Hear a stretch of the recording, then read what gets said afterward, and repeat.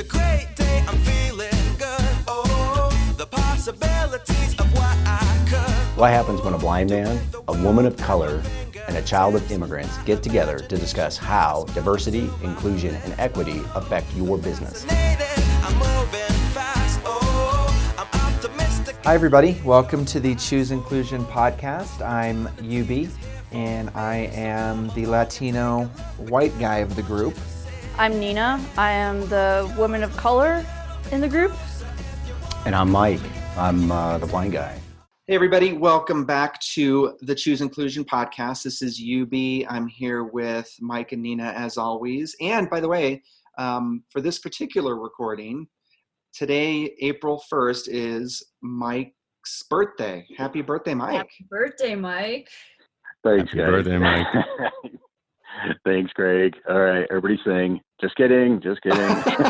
We don't have time for that. We'll record a separate one for that. Well, we're excited because we've got Craig Foreman. He's the Senior People Scientist at Culture Amp on the show today. I'm very thankful because Craig and I connected right before COVID-19 took the world by storm. And I'm thankful because of the resources and support that an organization like Culture Amp provides, particularly in this kind of situation. And so what we're going to talk about today is, managing culture in a time of crisis. But first, Craig, thank you. Welcome to the show. What does it mean to be the Senior People Scientist? Let's start there. And you're on mute, I think. And there I am. Okay. Thank you for Awesome. having me and asking me to do this. I'm honored, and it's getting to know all of you has been a real treat, and to be part is awesome. What is a lead? Okay. First, so my title is senior, which just changed, lead people scientist. But the truth is, aside from that, what does that mean at Culture Amp? Look, at a high level, I'm really proud of this company on many levels. And the CEO, Didier Elzinga, we're based out of Australia, wanted early on to embed modern organizational psychology in everything that we do.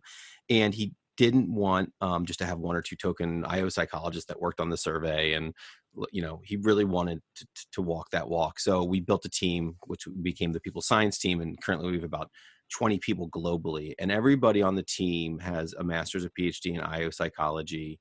And that team is then distributed out through the organization. So we have what we call practice, which is that team. And then we sit in different ways. So we do have some people that sit working on our product, and we do have some people that work internally to help us run our organization and run our surveys.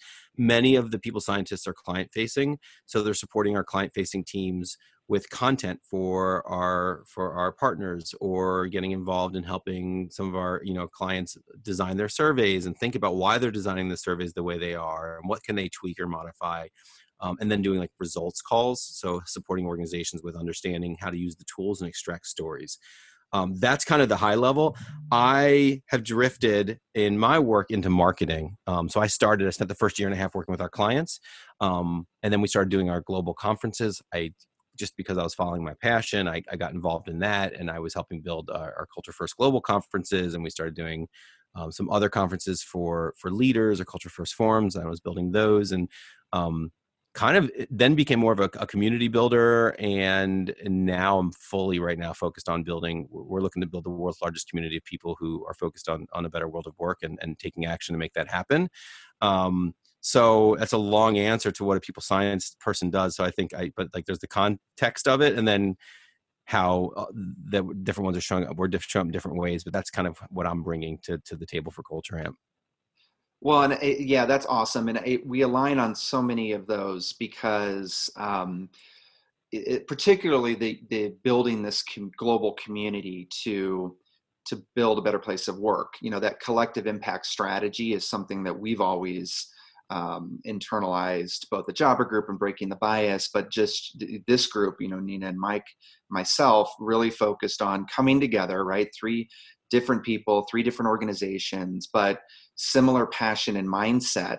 And I know I can't do it all myself. So why wouldn't I partner with these key people to make it happen? And that's what I love about the Culture First initiative that that you've launched this year, which is just really exciting. Has anything changed? What's changed? How are you guys approaching COVID-19, like this whole situation? Yeah, I mean, I think like so many organizations that are intact. I want to honor that. Like a lot of organizations are struggling, and some have already closed their doors. But it's in some ways it's like everything changed. In other ways, like I don't want to say nothing changed, but like I'm really proud. It's this idea, our character is tested in challenging times, right? I think individually and also organizationally. And what I'm seeing is this character that I've believed in, that I've bought into at Culture Amp, that I want to be part of and that I'm contributing to, is holding. So I think that's when I say nothing's changed. Like, it's so nice to see how it's showing up in these times. So what has changed? I mean, I will say that like everybody else, has snapped completely into fully distributed team. So we've had to look at how are we coming together? How are we connecting? And so that's different, sort of like the way we're working. We're like looking at, I play poker with colleagues, every couple of weeks online. We do these connection events that we call Culture Uncorked that we're hosting virtually now. And what's cool is the audiences are bigger. It used to be a San Francisco thing. Now it's like, well, why can't our New York office be part? Or why can't? So in some ways it's fun. We've truly gone remote, and not just saying we're remote friendly, but we are all remote, having to experience it this way. What else has changed? I think right away we realized that this is not a time to be selling. And I was really, again, impressed with how fast the organization was able to rethink this and stop our focus on new business. And some of there's privilege in that. We're lucky that we've gotten to the size we've gotten to, that we are funded at the moment. And like, so again, like we have a luxury, but we just really quickly thought to ourselves, what's the right thing? What should we be doing in this time? And I think it's this like servant leadership, right? That right now it's time to serve and like look at the environment we're in and how can we best serve. As we're building this community. Again, so grateful that we started building this prior, because I don't believe now is the time to build a community. It would probably be tricky right now to start from the ground up, but because we had put the foundation in place, and a community designed for bring people together to be human, to connect with one another. Yes, talk about workplace issues, but from a human perspective, that people are craving it more now, and the demand and people are reaching out to be part is shooting up. So that just tells me that that's another a great area. Rethinking like just how we're approaching the market. What does our community and the world need right now, and not continuing down the path that we were on. I think that's my what first comes to mind when I think about what's shifted. So like I said, it's been like, yes, and some things feel this like we're still our company intact doing what we've been doing. How do you feel like culture itself has changed at companies? I mean, obviously there's the element of a lot of places going from in-person to all of a sudden 100% remote. But like in terms of like how that's impacted people individually, how it's impacted one-to-one relationships or one-to-team relationships, what kinds of changes have you seen in the culture itself at different companies around? Yeah, well, I want to say that I still think it's a bit early to say like definitively what we've seen, because I think right now we're still in the trauma of it. So right now I think there's still the adapting. I'm sensing right now a little more settling in. So I think the first thing was just like, oh my God, this happened really fast. And some companies were prepared. Like, we used to joke, like I would joke with other people who'd walk into the office and it's like on a good day, it was 50 or 60% of the office was there. And it would be like, really, we have all this office space. Where is everybody? But looking back now, what I realized is that because we were able to, like, people could work from home or work in the office or work here or travel, that we were able to snap into place really quickly because we kind of had the muscle memory built. So, right. So where I'm going with that is you're seeing organizations that's what they're doing. I mean, they could have a great product, everything is needed, but the organization, it wasn't tooled for this. So like they have to figure out how to retool fast before their company's in trouble, aside from anything about their product or about their, what they're doing. So I think right now we just have to hold space for like the impact, and each organization is going to find its kind of new norm. So I will say then what we're noticing, we're seeing clearly the companies thinking about how do we do this virtually?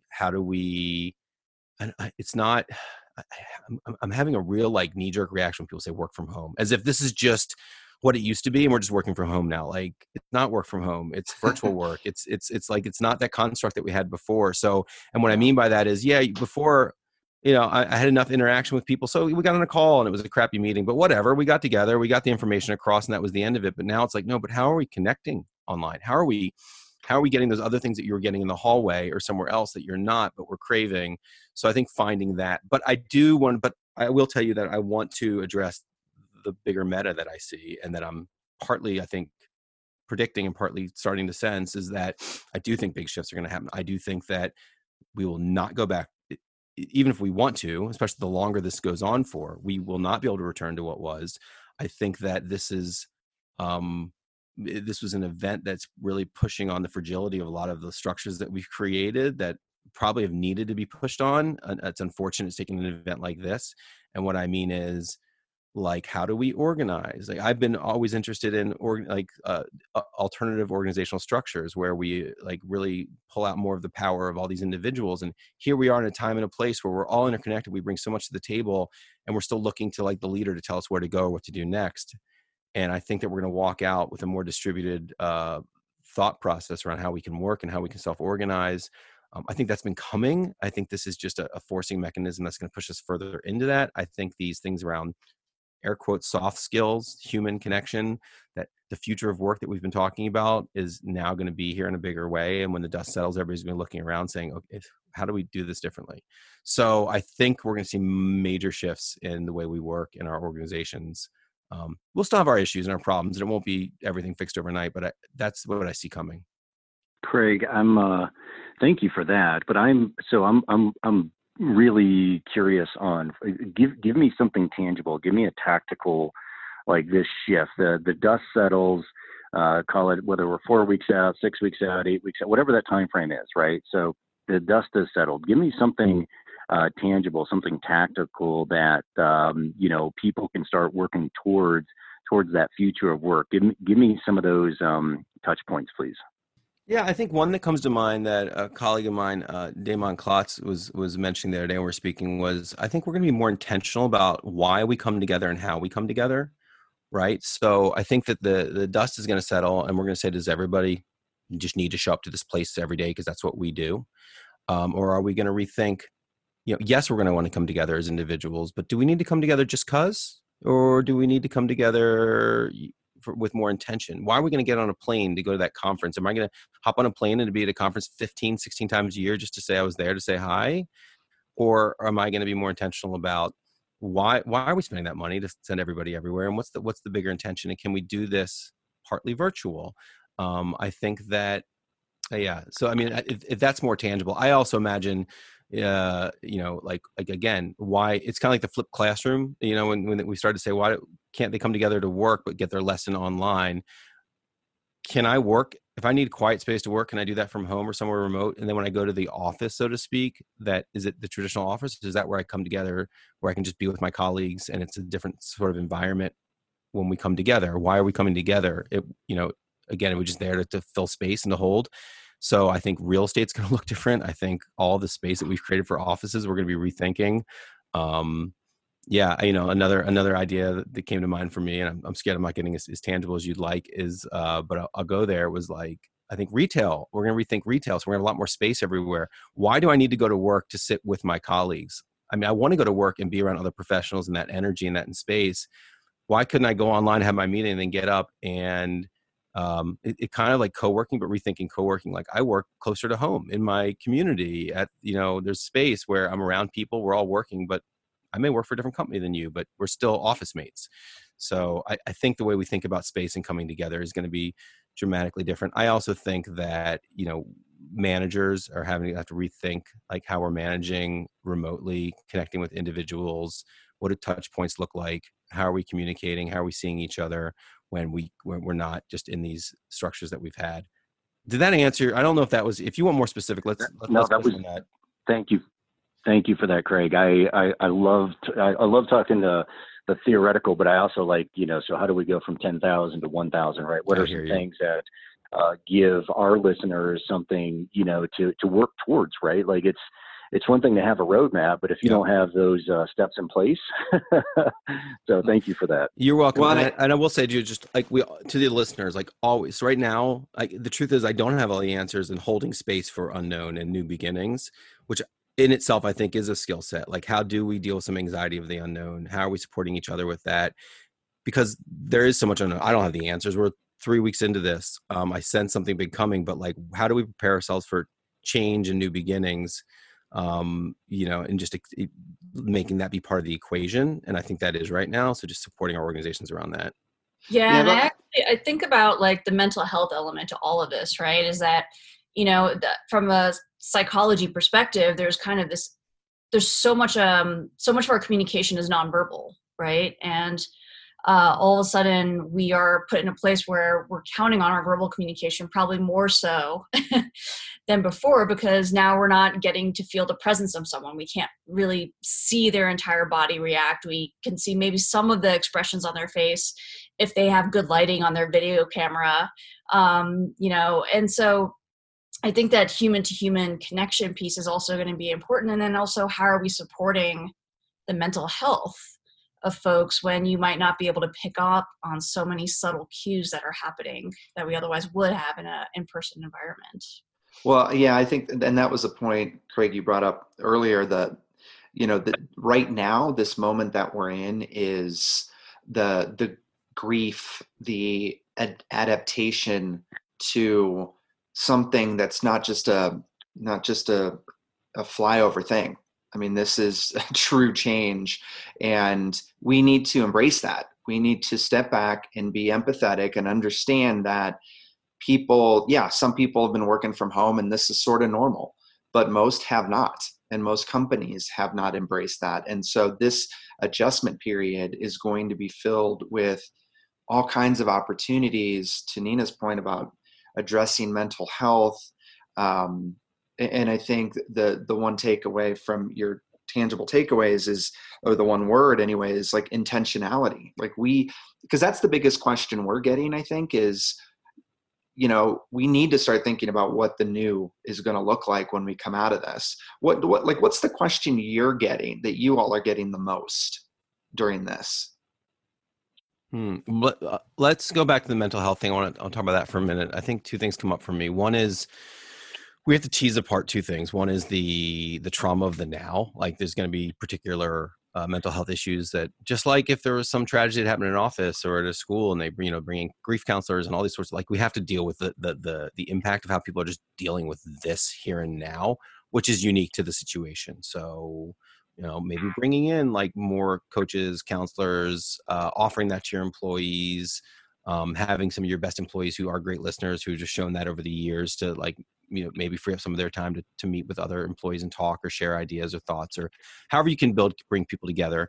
But I do want to say that as much as we do a lot with the verbal communication and sitting in a space, I'm also being blown away, myself included, because I had an aversion to all the online stuff, especially for the human. I was building these really human people coming together.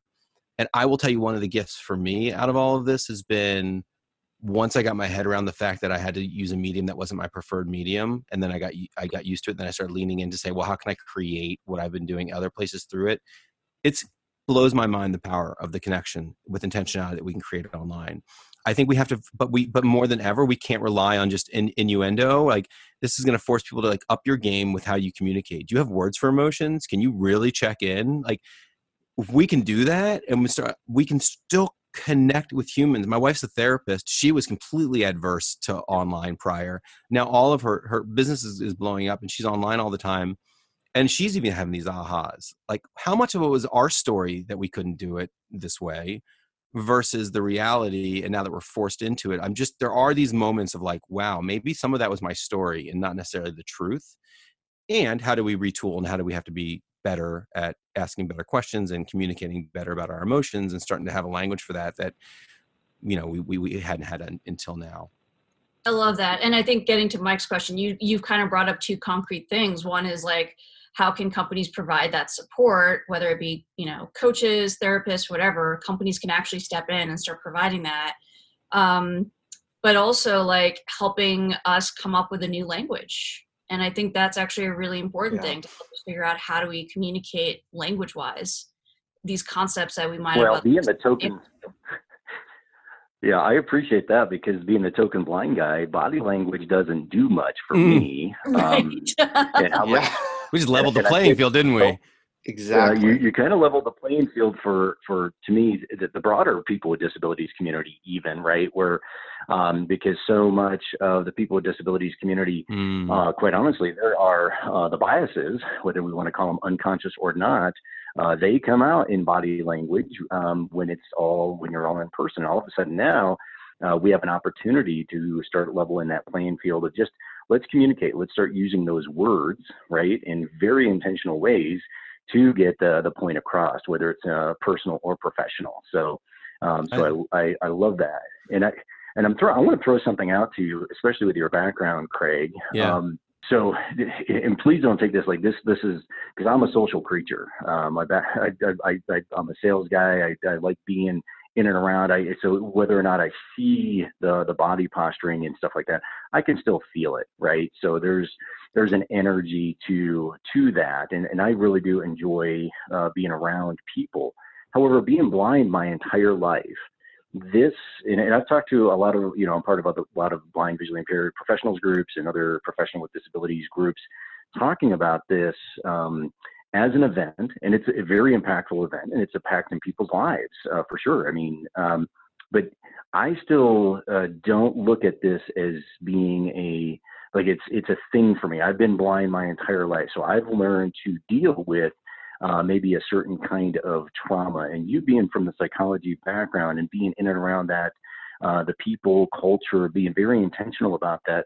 What's your thoughts around the ability for people to overcome? Because this is whether it's acute trauma or chronic trauma, that sort of thing. Like you can build that resiliency muscle regardless of being born blind or in a wheelchair or whatnot. So I'm curious on just your mindset in and around kind of all things trauma.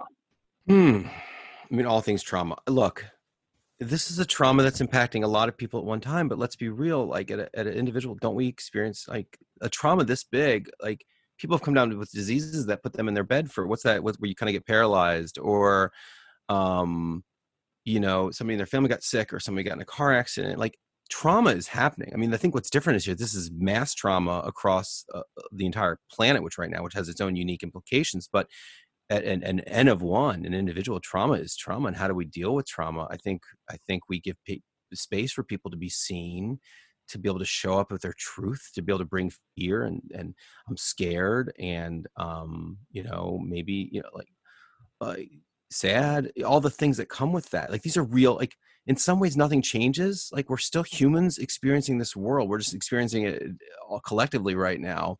So I think we still have to lean into the same things that we've always leaned into around trauma, and that is how do we support trauma? What's tricky is when everybody's feeling depleted or doesn't have their needs met. It's hard to meet the needs of others. So I think that's what we have to keep an eye on as we're all dealing with this trauma. I mean, for me, like there's a lot. I know this is all going on, and I look around and my family's healthy. We're in an okay spot. I have people around me that I love. I'm so grateful. So I say that by meaning my question to myself is it's the power of privilege. In this case, I have a privilege in this moment where I'm in an okay spot. So what do I do with that? Do I just sit back and say my family's safe, hunker down? Or do I say, okay, now I have some extra excess. Somebody might not be. How do I connect with? I have multiple colleagues. They're like alone. They're alone in San Francisco in a small apartment. And now we're going on 3 weeks. Like I did a guitar lesson this weekend with somebody, like small things. And this is not like, oh, look at me, but just if my privilege gives me some extra space, how do I use that to support others? And I would ask the same of others. And the other thing that came up twice as you were asking that question, I was thinking, and something I've been working on is the shift from a scarcity mindset to abundance, meaning we started that thing with what are we losing, but with this, with the body language and all that, like that's a very real, like that comes up often for me and for others. And then you spoke, Mike, and said, hey, I'm blind. I feel like this is leveling the playing field. Like I've been living, and it's like, oh, what are we gaining? Like what the abundance, what are we getting here? Like we approach it from what we're losing. And then you hear another perspective. You're like, wait a second, I've been feeling like, what about everybody who's been able to go into work? I heard, Mike, tell me if I'm correct. I think I saw a speaker once, something like, only 20% of visually impaired people that want to work are employed. Like, isn't that awful in today's day?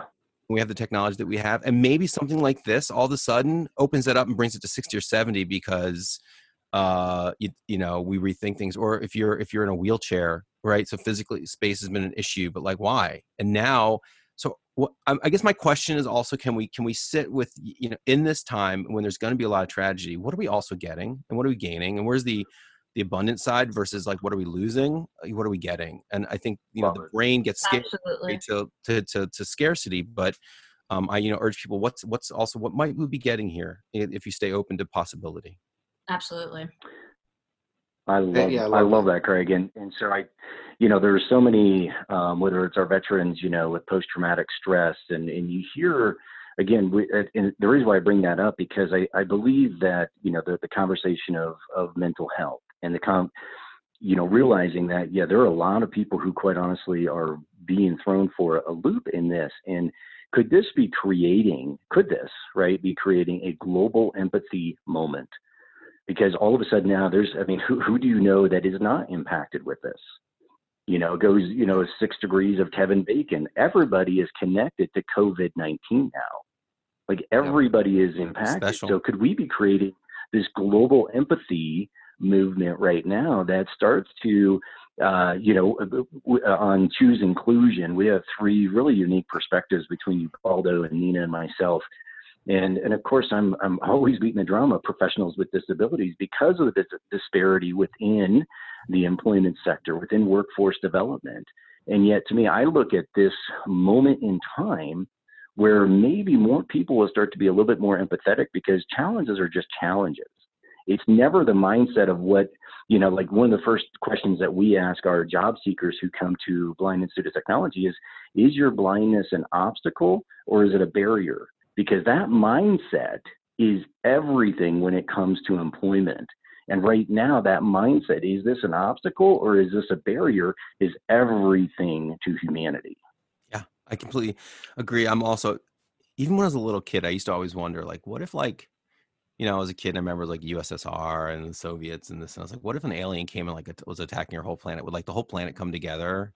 And then over these last few years, I started to question. I was like, I don't know. It seems like that's happening, and like we seem to still not unite. But then this happened, and that made me realize that this is the first time I think I've ever been able to get. I've gotten on the calls with people around the world over these last few weeks, and it's the weirdest experience that we all shared. It's not like my colleagues that were dealing with their wildfires in Australia a few months back, or when we were dealing with them in Northern California.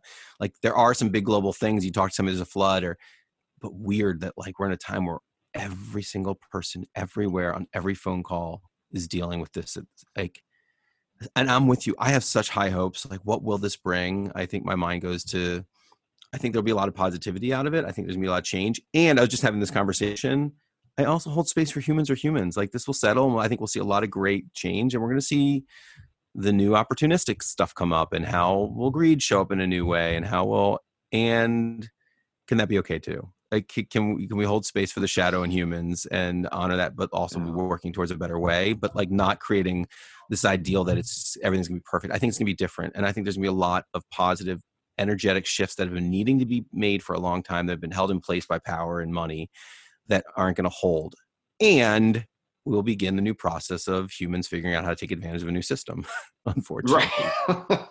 Yeah. Well, yeah, that's a great point. Well, I've loved this conversation. Obviously we could talk about this forever, but I think the thing that I pulled out of this really was the intentionality, but also like reaching in and realizing the skills that we already have, and how can we put those to really good use to help others in this time of need, right? Like, you know, and it goes back to what you were talking about that kind of overflow of empathy, right? Like the things in your closest empathy circle right now, your family and your friends are good. So now how can you expand out and help others beyond that, just that close circle?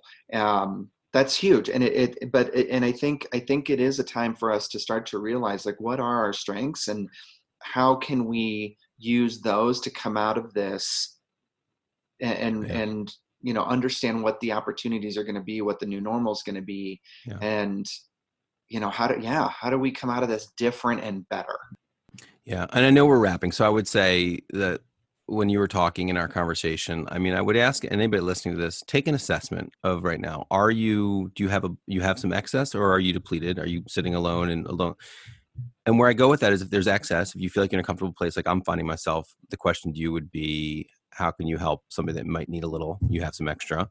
And then if somebody that feels depleted, which is okay too, I would say, are you willing to lean in and ask for some help? And that's really hard too. And I think in life, there's times where we need to reach out and ask for support. And there are times where we have some extra. And if we're willing to be honest and say, I have some extra, what am I going to do with the power of my privilege in this moment, for whatever reason that is? But if you're on the other side, that's okay too. There's nothing wrong with you. We all find ourselves on that side. If you're on that side, can you reach out to somebody that might have some excess? Are you willing to do that? I think it is important. And I also want to, I do represent Culture Amp too. I want to say that Culture Amp showing up the way we know how. We did on culturefirst.com, which is all things community for us. We have a COVID. We're just collecting all sorts of resources from a people operations perspective on managing remote teams. And it's not just our stuff. We're pulling together the stuff that we're seeing, like from some of our favorite partners and like Life Labs and others in the world. So it's our way. There's nothing, we're not trying to sell anything through this. We're trying to compile great information. We've heard from a lot of HR leaders that they really are finding a lot of benefit. So if you go to www.culturefirst.com, you can see our resources that we've compiled. And we're pushing harder on community, again, to bring people together so they can connect in these times when they're not feeling as connected. So I just want to make sure people know about that. Awesome. No, thank you, Craig, so much. What a true pleasure. Yeah, this was a lot of fun, and we appreciate you taking out some time and talking to us on the Choose Inclusion podcast. So thank you. I love it. I hope maybe down the road we can come back. I have all kinds of other back to normal topics I want to talk about with all of you around men in the workplace and all these other issues that need to cover that stuff too. And I think it'll be an interesting conversation even a couple months from now, as we're in that post learning or learning everything and then pivoting into something new. I would love to have you back on the podcast and talk about that. Let me know when, but I'm a big fan. I appreciate all of your all's work. I've gotten to listen to some of the podcasts, so I'm really honored that you allowed me to come on and share. Like I said, I hope it brought value, and our partnership, both individually and organizationally, means that we're better together and bringing more to the world. So thank you. Awesome. Thank you, Craig. Thanks, team. We really appreciate it. As always, if people have questions or topic ideas or want to be connected to Craig, or Culture Amp, we'll put all that information out there. So thank you as always for listening, and we'll see you guys next time. Take care, everyone. Bye-bye. Bye, guys. Thanks for listening to the Choose Inclusion podcast. Make sure to subscribe to us on Apple Podcasts and Spotify. And you can see closed captioning for this podcast on our YouTube channel. You can find us online on our website, chooseinclusion.com, and contact us on Twitter @chooseinclusion.